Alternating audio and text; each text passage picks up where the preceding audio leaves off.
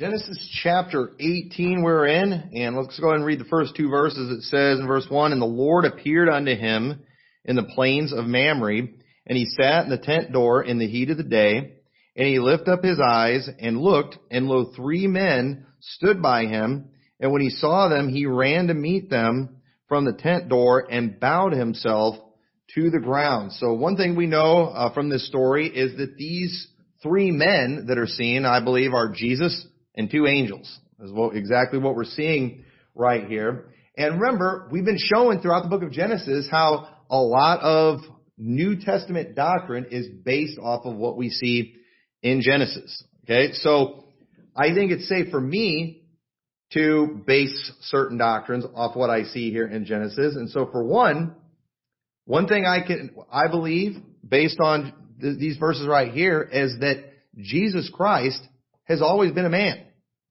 Okay? Jesus Christ, He was the one who was in the beginning with God. Okay? Now, when Jesus as a man was here on earth during this time, obviously things were a little different physically for Him because He had not taken on the seed of Abraham yet. You know, when He came to earth, He came literally from the line of Abraham. He was a descendant of Abraham, through Mary, and obviously, God was His father. But at the same time, who entered into the womb of Mary was somebody who had already been. And there's no doubt about that. Jesus makes that very clear. And so Jesus, He had a physical body even before He came to earth. And here He is, and He's seen with 2 angels that are also referred to as men. Now, something we can learn from that too is here it's calling these angels men, and there's no doubt that these are angels. These aren't just 2 random men, because we see the 2 men leave the Lord and go into Sodom, and then in the very next chapter, it's referring to the 2 angels being in Sodom, going to get Lot and his family out of there. So there's no doubt that these are angels here, yet it calls them men, which creates confusion if the sons of God and marrying the daughters of men in Genesis chapter 6 is stated that way because it's showing a distinction between angels and men. Okay? And that's what they'll do. Daughters of men, sons of God. There's obviously a distinction there. There's obviously something different because we see daughters of men there, and therefore, we know they weren't made out of the same stuff. Well, not necessarily, because when we have a problem, we get to chapter 18, it's referring to angels as men. Okay? So, obviously, they were still angels. They had the appearance of men here, but it would be confusing, okay, because the same person who wrote Genesis 6 wrote Genesis chapter 18. So, if they were making a distinction there, then that would create confusion right here. But the truth is, we can figure out from context, based on what it's talking about, who these men are and what they are. And we can do the same thing too when we go to Genesis chapter 6. If we want to know who the sons of God are, if we want to know who the daughters of men are, you figure that out by looking at context, not by the title. Y'all understand that? Because the title here doesn't necessarily tell us what these angels are because it refers them as men. But when we look at context, when we look at the rest of the story, when we go to chapter 19, it shows us that they were angels. So that's why we got to look at these things, and we don't just create rules, and create definitions for things. We let the Bible define things for us. So I think this is just further proof of 2 things that we believe. Is one, that the sons of God were not angels, and that we believe that Jesus Christ has always been. The man Christ Jesus, as you refer to in the New Testament, has always been around. He was there during Abraham's time. Jesus, remember what Jesus said too to the Pharisees? Abraham rejoiced to see my day, and he saw it. And they're like, you're not yet 50 years old, yet you've seen Abraham?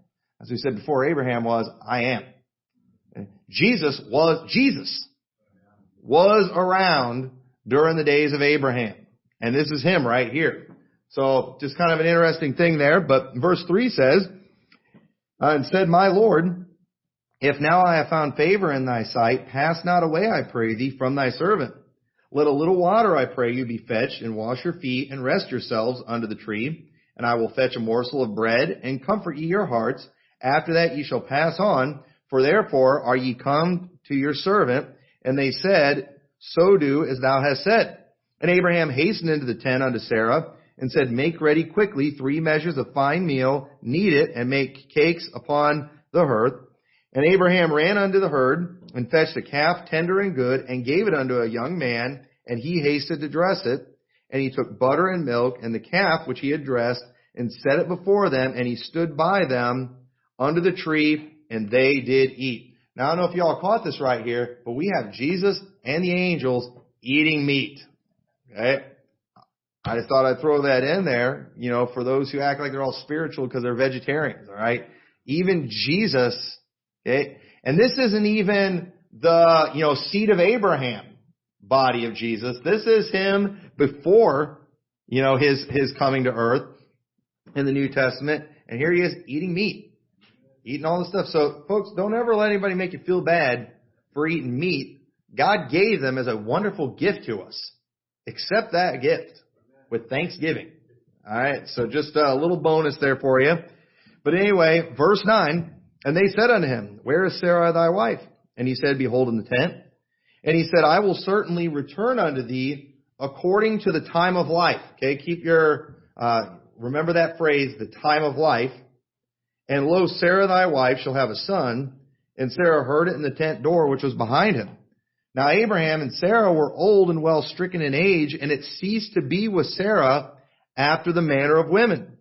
Therefore Sarah laughed within herself, saying, After I am waxed old, shall I have pleasure, my Lord being old also?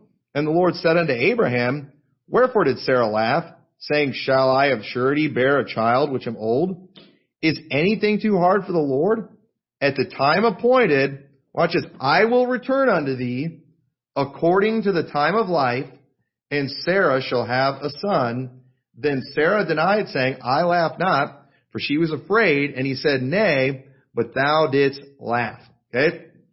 So there's a few things I want to point out here about this passage. So first off, notice how Sarah here, she laughed at first. Okay?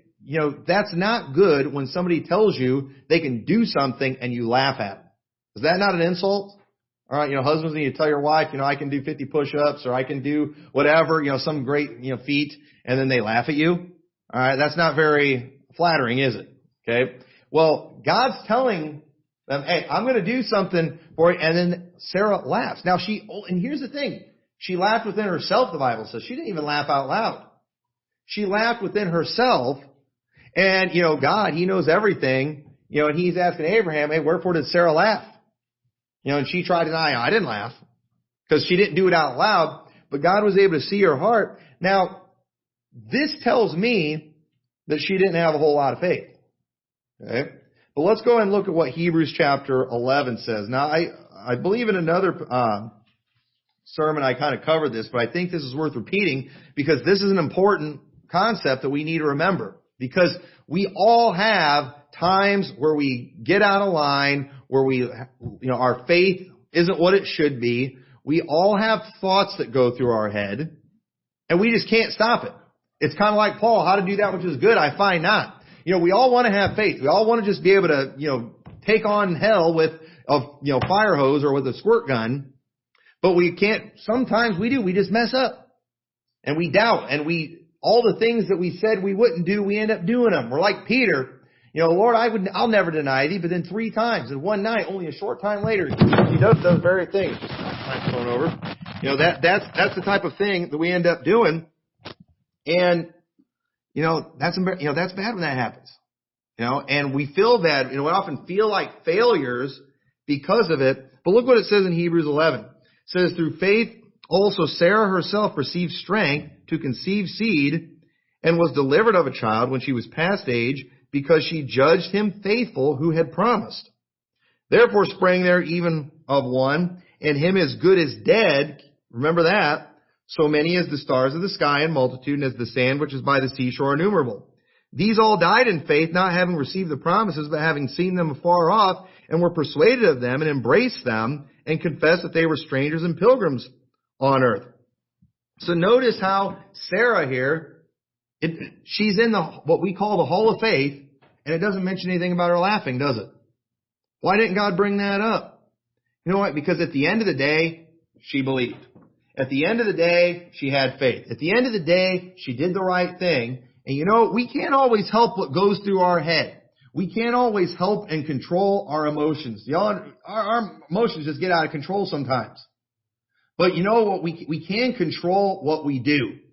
That's one thing we can control. And here's the thing too.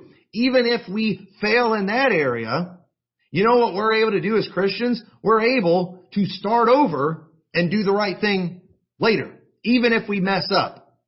And thank God He forgives us, even though we make some really big mistakes sometimes. God is able to forgive us, and we can put that behind us, and we can move forward, and we can be seen by God as somebody of faith. And that's what we see from Sarah. That's what we see from Abraham. Abraham originally laughed when God told him that Sarah was going to have a child. Abraham originally did that. Sarah did that, but when you read the New Testament, you'd never know that, would you? And isn't that going to be the case? One of these days when we're in heaven, we're going to have a new glorified body. We're going to be like Christ. What we were before, what we did before will be forgotten. That's a blessing. And so I say all that because, we need to look to these stories and take comfort in the fact that, even when we mess up, it's not time to give up. And we're all going to make some mistakes. We're all going to trip. We're all going to fall on our face. But that doesn't have to be our legacy, because it's the end of the thing that's important. The end of a thing is more important than the beginning of a thing. So don't ever forget that. Just because you do something really bad, just because you look bad, you have that lack of faith, doesn't have to stay that way. You can move on. And so we see that with Sarah, even though too Sarah denies it when she gets called out on it. She denies it at first, but it's like it's forgotten in the New Testament. You know what that tells me? That tells me the Lord wasn't lying when He talked about forgetting our iniquities and trespasses, Him remembering them no more. I'm very thankful for that. So what does this phrase time of life mean? Okay? Because I think this is an important concept here too, because of the fact that, we teach that life begins at conception, don't we? Because, we don't, you've got like your Ruckmanite types that don't believe, they believe life begins when you take your first breath. All right. That was one of the crazy, horrible teachings of Peter Ruckman. Okay. But, and so therefore, and I've heard him before, saying that it's not murder when people have an abortion. Okay. I believe it is murder. Okay? It is definitely murder. And so this time of life, what does it mean? Because if we're all just going to do like a lot of people do and just define things however we want, well, we can say the time of life. Therefore, that would be from conception to the time it's born, right? Because that's what it takes for, a fetus or an embryo to become a real person. So that's why it's referred to as the time of life. So it's referring to the birth. Now, somebody could say that, but actually when we look real close and we look a little deeper and when we look at context, we can find out exactly what the time of life means. And I think this is very telling. So first off, let's look at those parts again where it says it. So it's in verse 4 where it's mentioned. He said, or not verse 4, verse 14 says, I will return unto thee according to the time of life, and Sarah shall have a son. All right. And then now turn over to Genesis 21 in verse 2. Genesis 21 in start in verse 1. So God said, I'm going to return unto thee at the time of life. Okay. In Genesis 21, it says, and the Lord visited Sarah as He had said. This is what it was referring to back in Genesis 18. And the Lord did unto Sarah as He had spoken, for Sarah conceived and bare Abraham a son in his old age at the set time of which God had spoken to him. So it's clear here that the time that He visited her is when she conceived. Now it says in this verse too, and she bare Abraham a son in his old age, but I personally think it's pretty clear that the visiting her was when she conceived. Why? Because for her to conceive, that was a great miracle. Because in Romans 4:19 it says, and being not weak in faith, he considered not his own body now dead when he was about 100 years old, neither yet the deadness of Sarah's womb. So folks, how can a dead womb carry a child for 9 months? Y'all understand that? So that time of life, that was the time of conception. That was when the Lord visited her. And what did He do? The manner of women had ceased to be with Sarah. And what God did, He came along, and you know what He did? He brought it back to life. He brought her womb back to life so she could carry a baby for 9 months. He brought Abraham's body back to life so he could get his wife pregnant. So this was a great miracle. This was not like a virgin birth like it was with Jesus, because Abraham was the father, but his body had to be restored to life before that could happen. So there's absolutely no doubt at all that the time of life was the time of conception, the time when God brought their bodies to life so they could get pregnant. So there's no doubt about that. So I think this verse, or this passage, makes it as clear as any that life begins at conception. God did not revive her womb when she, gave birth to Isaac. Okay? A dead womb can't carry a baby. So no doubt about that. So I know we're all against abortion here, but I just wanted to give you a little more ammo just to prove that life begins at conception. Okay? Not when the heart starts beating too. And keep that in mind. If you want to take these, these pills that, will kill an implanted embryo and things like that. These morning after pills that, can literally kill a conceived child. That's murder. If life begins at conception and you do something like that, you are murdering that baby. There's no doubt about that. God visited her according to the time of life. And He brought her womb to life, and He brought Abraham's body to life, and she was able to conceive. So, amazing miracle that took place that was of God. Now, I've got an opinion. Okay? Can I share an opinion? This is just what I think. I could be 10 miles off on this whole thing. I'm going to share an opinion with you in a little bit. But, maybe I ought to save that for next week. But remember, I'll save my opinion for next week. I don't want to get ahead of it's not even next week. I think it's a couple weeks away about Sarah. All right. I'll share it with you now. I might be dead wrong. If y'all call me out after church and prove I'm wrong, I promise I won't get mad at anybody. All right. YouTubers, you can call me all the names you want. But remember how before, when they went to Egypt, how Abraham lied and said, she's my sister? Well, he does it again after this happens. Okay? Because he was afraid, people were going to want his wife, who was 90. Okay? Now, how is that going to be a problem? I don't know. Did God, restore her youth? I don't know. It's just, I was reading that and I'm like, how did that happen again? When you consider how old she is at this point. So I don't know. Just maybe that God did. Maybe God rolled back the time clock on her whole body. I don't know. That I could be dead wrong on that.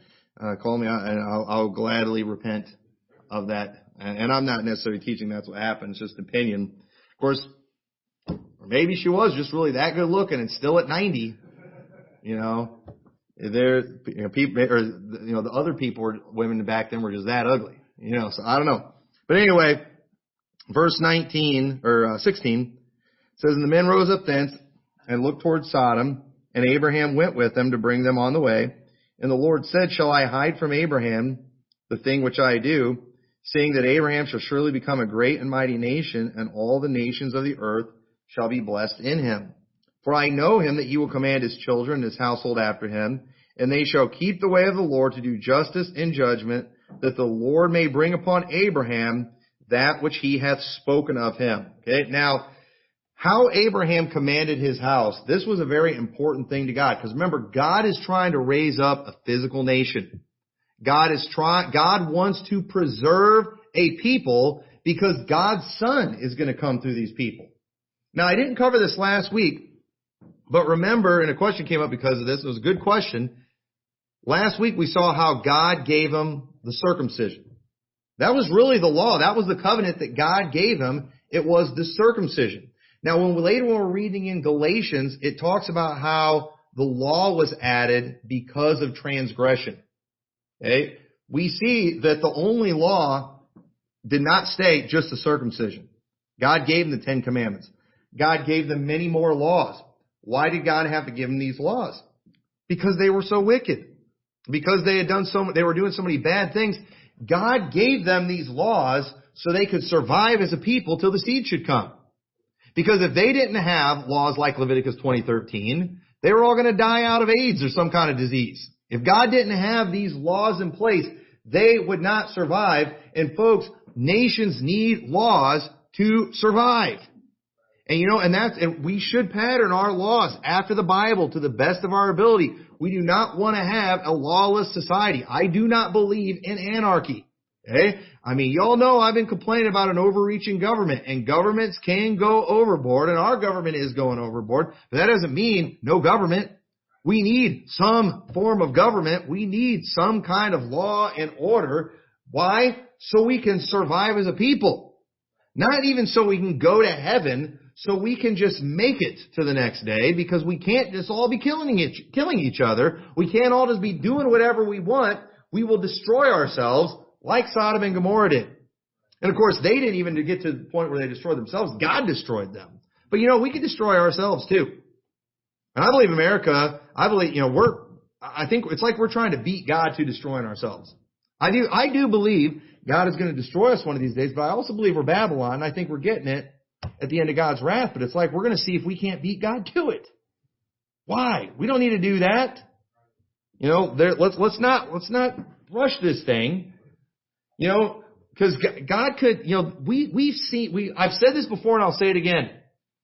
When it comes to end times, before all this stuff started happening, part of us were kind of like, that's probably not going to be for a long time. But I've always said, all it takes is one event to just completely change everything. And look what this pandemic has done. How it's changed everything. One nuke can change everything. And folks, something could happen tomorrow.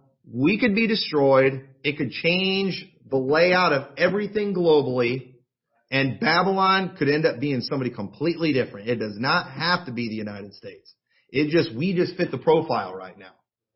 So don't just go giving up, on our country, because Jesus' return might not be for another couple hundred years for all we know. Let's not just give up and just flush all our laws down the toilet, especially our good ones. Just go flushing them down the toilet. All we're going to do is speed up our destruction to the point where, God might end up just having somebody else be Babylon. So don't do that. Stop with this. We don't want to have this fatalist attitude that we just give up and we just don't care. Well, we're going to go down eventually. Does it have to be on our watch? Why can't we try to stop it?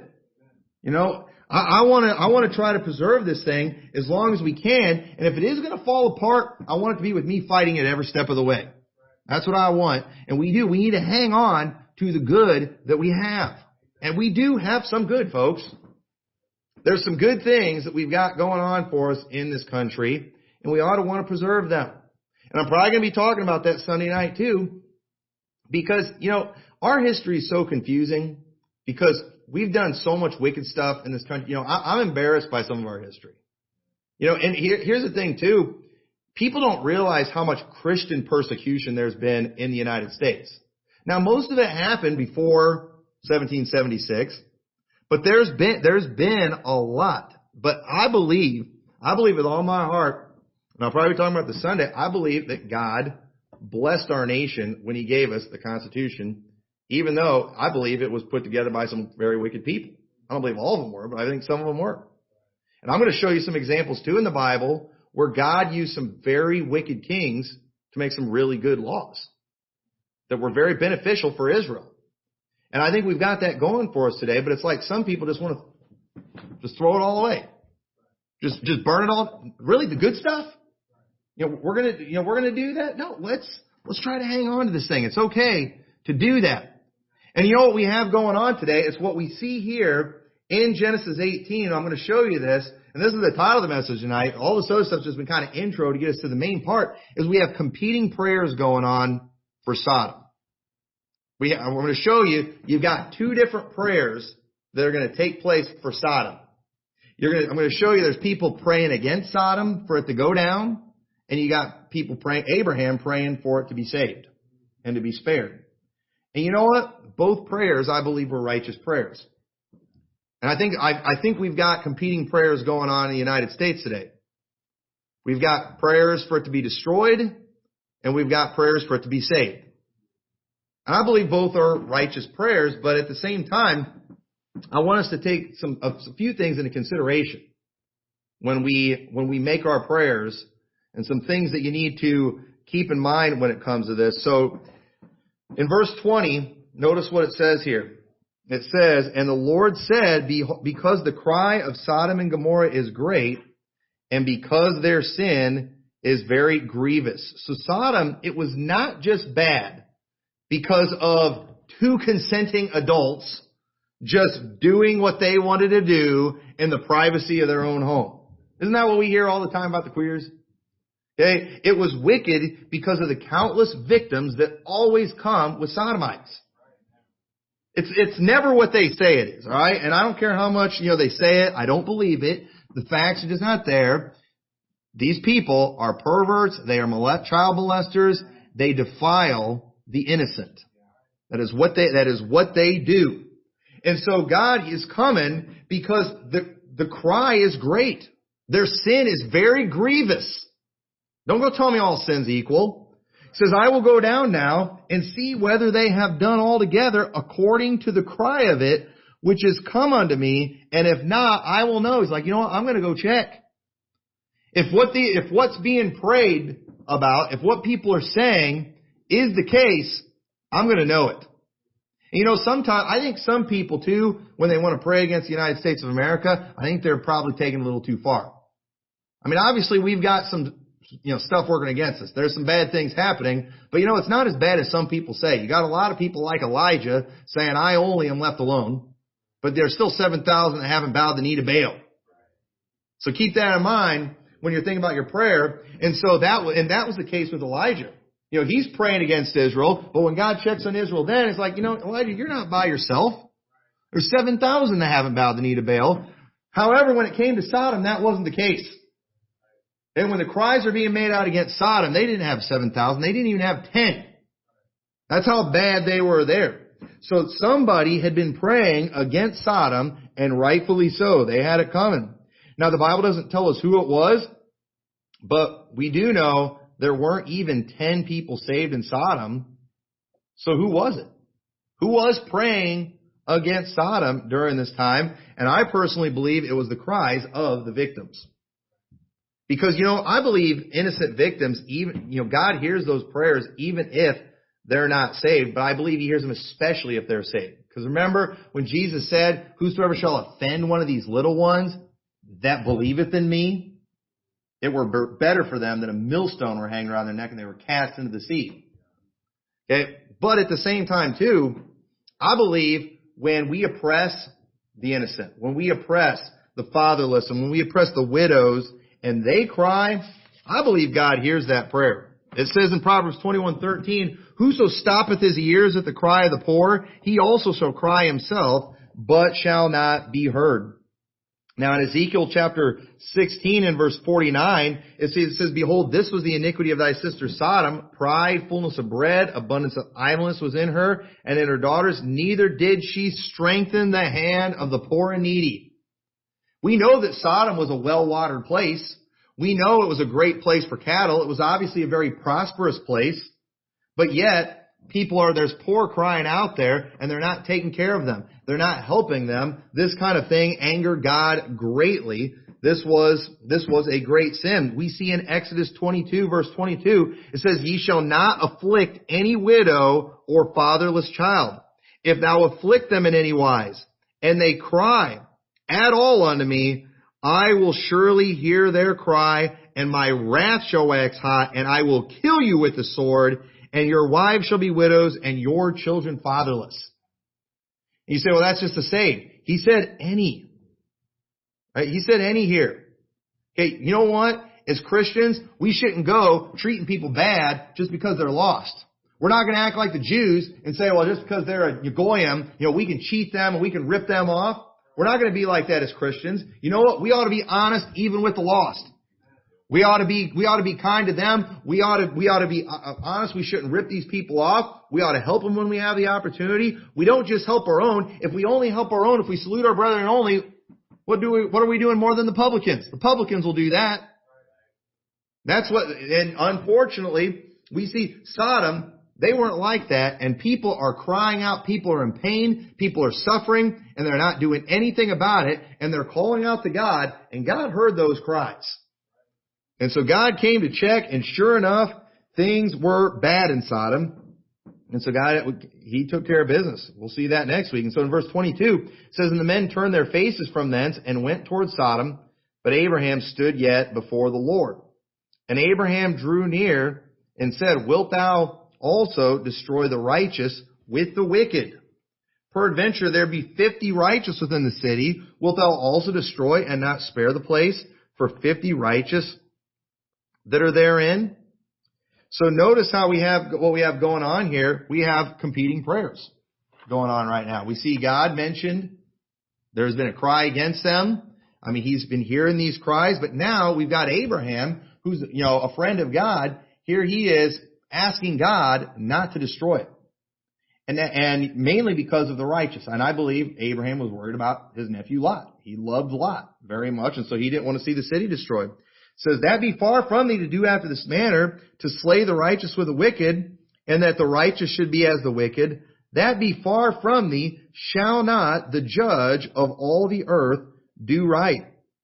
And the Lord said, if I find in Sodom 50 righteous within the city, then will I spare all the place for their sakes. And Abraham answered and said, behold, now I have taken upon me to speak unto the Lord, and but dust and ashes, peradventure there shall lie 5 of the 50 righteous.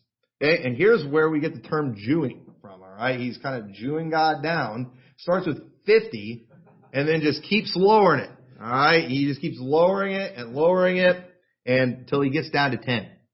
Okay, now, again, I think this was, an appropriate prayer.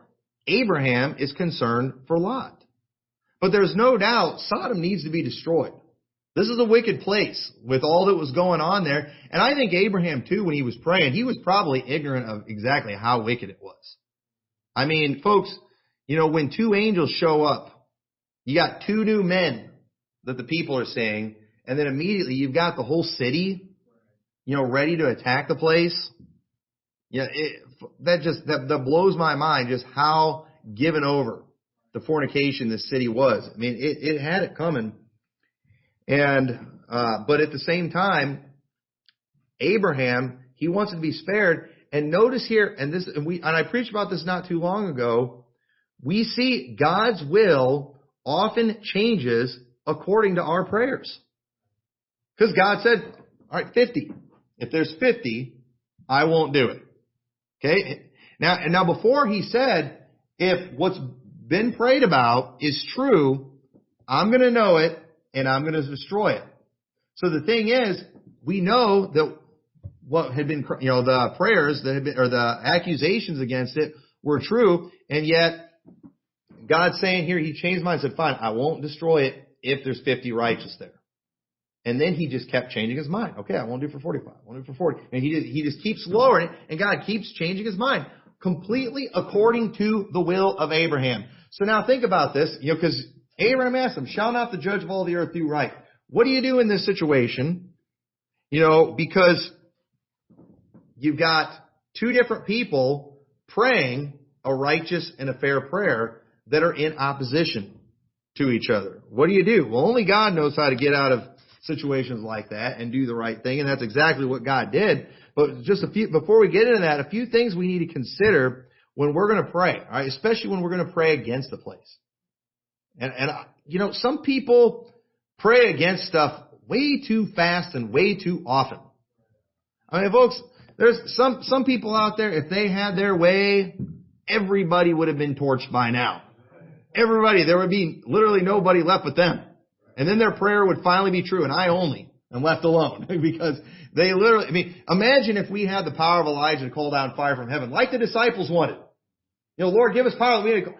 If we had the ability to call down fire from heaven, I would have already torched a lot of people. Okay? Now, God hasn't torched any of those folks yet, which tells me it would not have been according to God's will. So God has not granted me that power, and I wish He would. I've never asked for it because I know it wasn't good when the disciples did it. So I've learned my lesson, but I'm not going to lie and tell you I've never wanted it. And I promise if I had that ability, there'd be certain parades I'd be showing up at for sure. There's no doubt about that. But anyway, when we pray against places, it's important that we consider the righteous who are there. That's what Abraham was doing. He wasn't so much worried about the Sodomites, but he was worried about the righteous. Wilt thou destroy the righteous with the wicked? And Abraham was probably thinking, there's more than just Lot there. But it was like, as he probably started thinking about it in his mind, he's like, well, they're 50, that might be pushing it there. And so he keeps lowering it. But I felt that way before. I've thought about that, like California. It's like, when's that earthquake going to come? But here's the thing. There's people that I care about in California.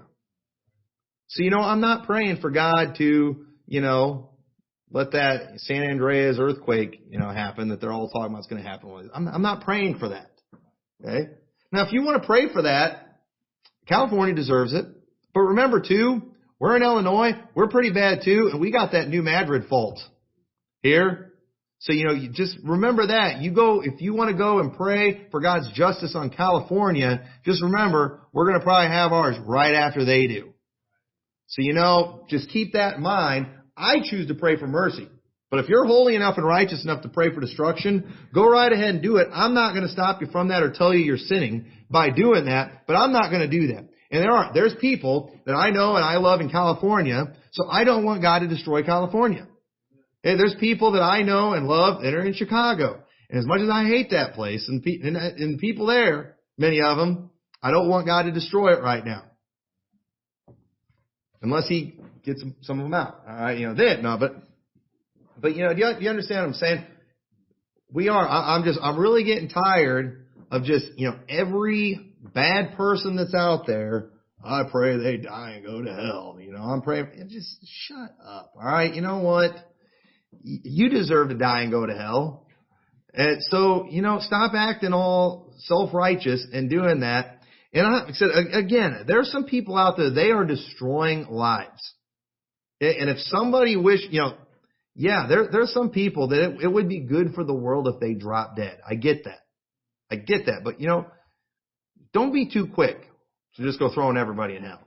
All right? Don't be too quick to do that. Be long-suffering, be merciful. So, so we ought to consider the righteous. Also, when praying for God's mercy, we shouldn't act like we or anyone that we are praying for is entitled to it. Okay, y'all understand that? Because notice a few things here. We're not going to read this whole thing where Abraham's talking God down. Let me just point out a few sentences. In verse 25, in verse 27, he says, Abraham answered and said, Behold, now I have taken upon me to speak unto the Lord, which am but dust and ashes. Okay, he's being humble about his prayer here. Abraham gets it. Lord, I'm nothing. I'm not entitled to get my prayer answered. I'm dust and ashes. But what's Abraham doing? He's letting God know what He wants. God wants us to do that. That is a great thing about God. As wicked as we are, as much as we don't deserve things, God wants to give us things anyway, because God wants to show His power and God wants to show His mercy. But don't act like you're entitled to it. Okay? Remember who you are when you're asking. That's what Abraham did. Look what it says in verse 32. He says, Oh, let not the Lord be angry, and I will speak yet but this once. Okay? Well, I know I keep, bringing the number down, and I've got to be being really annoying right now. But he's being respectful. Lord, don't be angry. You've got reason to be angry. I'm asking you not to be angry. He said, I will speak yet but this once. Peradventure 10 shall be found there. Okay? What's he doing here? He's showing his humility. He's not having an entitled mentality. And a lot of people today, when praying for God's blessing, which is appropriate, pray for God's blessing on our country, but you know what? Don't act like we're entitled to it. Y'all understand? We ought to have the attitude that the Lord could torch our entire country tomorrow and take us with it, and He'd still be good. But, it's okay if you don't want God to torch our whole country tomorrow and take us with it. If that's not, if you don't want that, who wants to get torched tomorrow? Who wants to be there when the nuke falls? I don't want to be there. I don't want to get hit by a nuke. Okay? So you know what? I'm going to ask God if He will not do that, seeing I know we deserve it. Because here's the thing too, and we'll talk more about this next week. The destruction of Sodom and Gomorrah, that was a lesson to the world. That was a lesson to all of us that God is going to destroy the wicked. And I've heard preachers say this my whole life. If God doesn't ever destroy America, He owes Sodom and Gomorrah an apology. Think about how long some of the junk that's been going on in our country. Like I said, even like what we did, to the Indians. All right, we did come over here and just take over their land, didn't we? Yeah, we did that. I think there was some bad stuff. Indians did some bad things too. But if you come start taking all my stuff, I might do some bad stuff too. People don't like it when foreigners come in and try changing their culture and changing everything. How would we like it if China came and took over and tried to just change our culture into their culture? I'm throwing a fit, folks. I'm gonna make a big stink about that. Well, you know what? That's our history, folks. Okay? And I'm not here to just trash all these things. Obviously, it's in the past. There's nothing that we can do about it. But if we think that we have not just begged for judgment for a long time, okay, then we're just completely clueless. But yet, we see God has blessed our country greatly. Why? I believe it's because of God's people. I believe God's people have been what has preserved this country. God's people. And God has chosen to be merciful for whatever reason. I don't know. Maybe it's because of His people, how many righteous there are. Maybe because of the fact that, the Christians in the United States are probably doing more to spread the gospel to different parts of the world. I don't see any other nation kind of leading the way in that area. It's Christians in the United States historically where that's being done. But you know what? We're seeing revivals go on in other countries. And if we think that, I'm worried that God might end up using one of these other countries. That God might raise them up. And God could do that. God could take a country like Mexico and He could raise that country up. One that's been, looked down on. One that's had more poverty. You know what? If people keep getting saved in Mexico, God might start putting His blessing there. That might be why they've got, I'm not a Spanish speaker, from what they're saying, they've got a perfect Bible now. Maybe God's prepping everything to move over to them. And we're done. We'll be like Europe. That could happen. Maybe God's going to use the Philippines to do that. They're too poor. Not if God starts blessing them. God can turn that around. In no time at all, God could turn that around. Folks, we're not guaranteed anything. So we need to have this attitude of just asking for mercy. And I believe that's what God has done for years. And we better never forget it. We better never forget why we have what we have. All glory goes to God for what we have here. And it's okay for us to continue to want good for our country, even though it doesn't deserve it. It's okay to ask for mercy. You asked God for salvation when you didn't deserve it. And He was willing to give you that. Why can't God bless our country when we don't deserve it, if His people are asking for it? Don't complain if we don't get it. Don't murmur against God and act like He's not fair. But you know what? Remember when He does, remember that's Him being merciful to us. So God's will often changes according to our will because God loves us. He wants to answer our prayers. So what we end up seeing in the story is we have two people praying, or we have a group of people, I believe, and an individual praying to the same God, really for opposite requests. We've got one praying, destroy this place, bring justice to this place. We got another one praying for mercy. But you know what we see? God actually ends up answering both their requests. He ends up giving both groups what they wanted because of the fact that God ends up destroying Sodom. But you know what He did? He pulled the righteous out. Okay, now only 3 people completely made it out. Okay, Lot's wife got out, but then turned into a pillar of salt. But that's who Abraham was thinking about. And when I'm not asking for judgment on some places, it's only because of the righteous that are there. For me, it's only because of the saved that are there. That's why I'm like that sometimes. But God did. God answered both in this situation. God did right, and He judged that city because they had it coming, but God also spared the righteous. All right? So now think about this. The destruction of Sodom and Gomorrah is something, too, that Jesus referred to when He's talking about the end times. Now, this is why, too.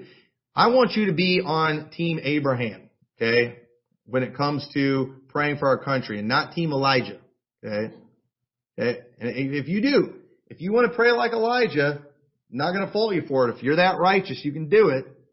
But at the same time, I'm going to kind of have a competing prayer. Maybe God will answer both our prayers like He did, which is what I kind of hope for. But I think we ought to be more like Abraham in this situation. And because I like what it says in Luke 17:28. It says, likewise also as it was in the days of Lot. They did eat, they drank, they bought, they sold, they planted, they builded. But the same day that Lot went out of Sodom, it rained fire and brimstone from heaven and destroyed them all. Even thus shall it be in the day when the Son of Man is revealed. So the same day God pulled Lot and his family out, He rained fire and brimstone on Sodom and Gomorrah. Sodom and Gomorrah got what was coming to them. America has a lot of judgment coming their way. A whole lot. There's no doubt about that. God can do whatever He wants to this country. It will be just, it will be right. We have nothing to complain about. And God is going to destroy this country. He will do it. But you know what? My prayer is in the meantime for mercy so America can get its judgment after we get pulled out. That's what I want. I want God to wait until He pulls us out first. But again, we can destroy ourselves. There's no doubt we can destroy ourselves. If we keep promoting sodomy like we're doing in this country, the land itself will vomit out the inhabitants. Maybe that's some of what we got going on right now. The land's vomiting out some inhabitants because of all the wickedness that's going on in this country. And it could vomit out a lot more if we're not careful. We can destroy ourselves. But folks, let's go ahead and have an attitude in the meantime, because we don't know when Jesus Christ is going to come. Let's have an attitude of preservation, that we want to preserve what we have. We want to stay around in case we want our country to survive in case we're going to be here for another couple hundred years. I don't want my kids to grow up in the nation that we're living in right now. I want, and it can get a whole lot worse. It can get a whole lot worse. So I want to try to preserve things the best we can, and that's my prayer. My prayer is for God to have mercy in this country, and we are allowed to do that. God wants us to do that. If you want to pray for destruction, go ahead, and you know what? I hope we both get our prayers answered like God did with Abraham and whoever was, and the people, the victims in Sodom. I hope He does it that way and just saves it until His return. But if we're not careful, we will, if we do not follow laws, if we're a lawless people, we will be destroyed early on our own. Many, many nations have risen and fallen before us, and there's no reason we are immune or exempt. So with that, let's pray. Dear Lord, I thank You so much for Your blessings and how good You have been to this country, Lord. It is an amazing thing how You bless us. There's no doubt we've never deserved it, but Lord, You have definitely proven Your mercy through what You've done in this nation. And dear God, we are continuing to ask for that mercy, Lord. We know we deserve it. We deserve punishment right now, but Lord, we're asking for mercy, and I pray that You'll give it to us. I pray that You'll help us to preserve what we do have, what good there's still left in this country, and I pray You'll give us more opportunities and more time to win others to You and to do the things we're supposed to be doing. I pray that You'll save the judgment that is destined to come upon us until after You've pulled us all out of here. And Lord, we just pray You'll help us to be lights and help us to keep getting people saved, even though there's some extra challenges that we're up against. I just pray You'll just give us victory. In Your name we pray. Amen.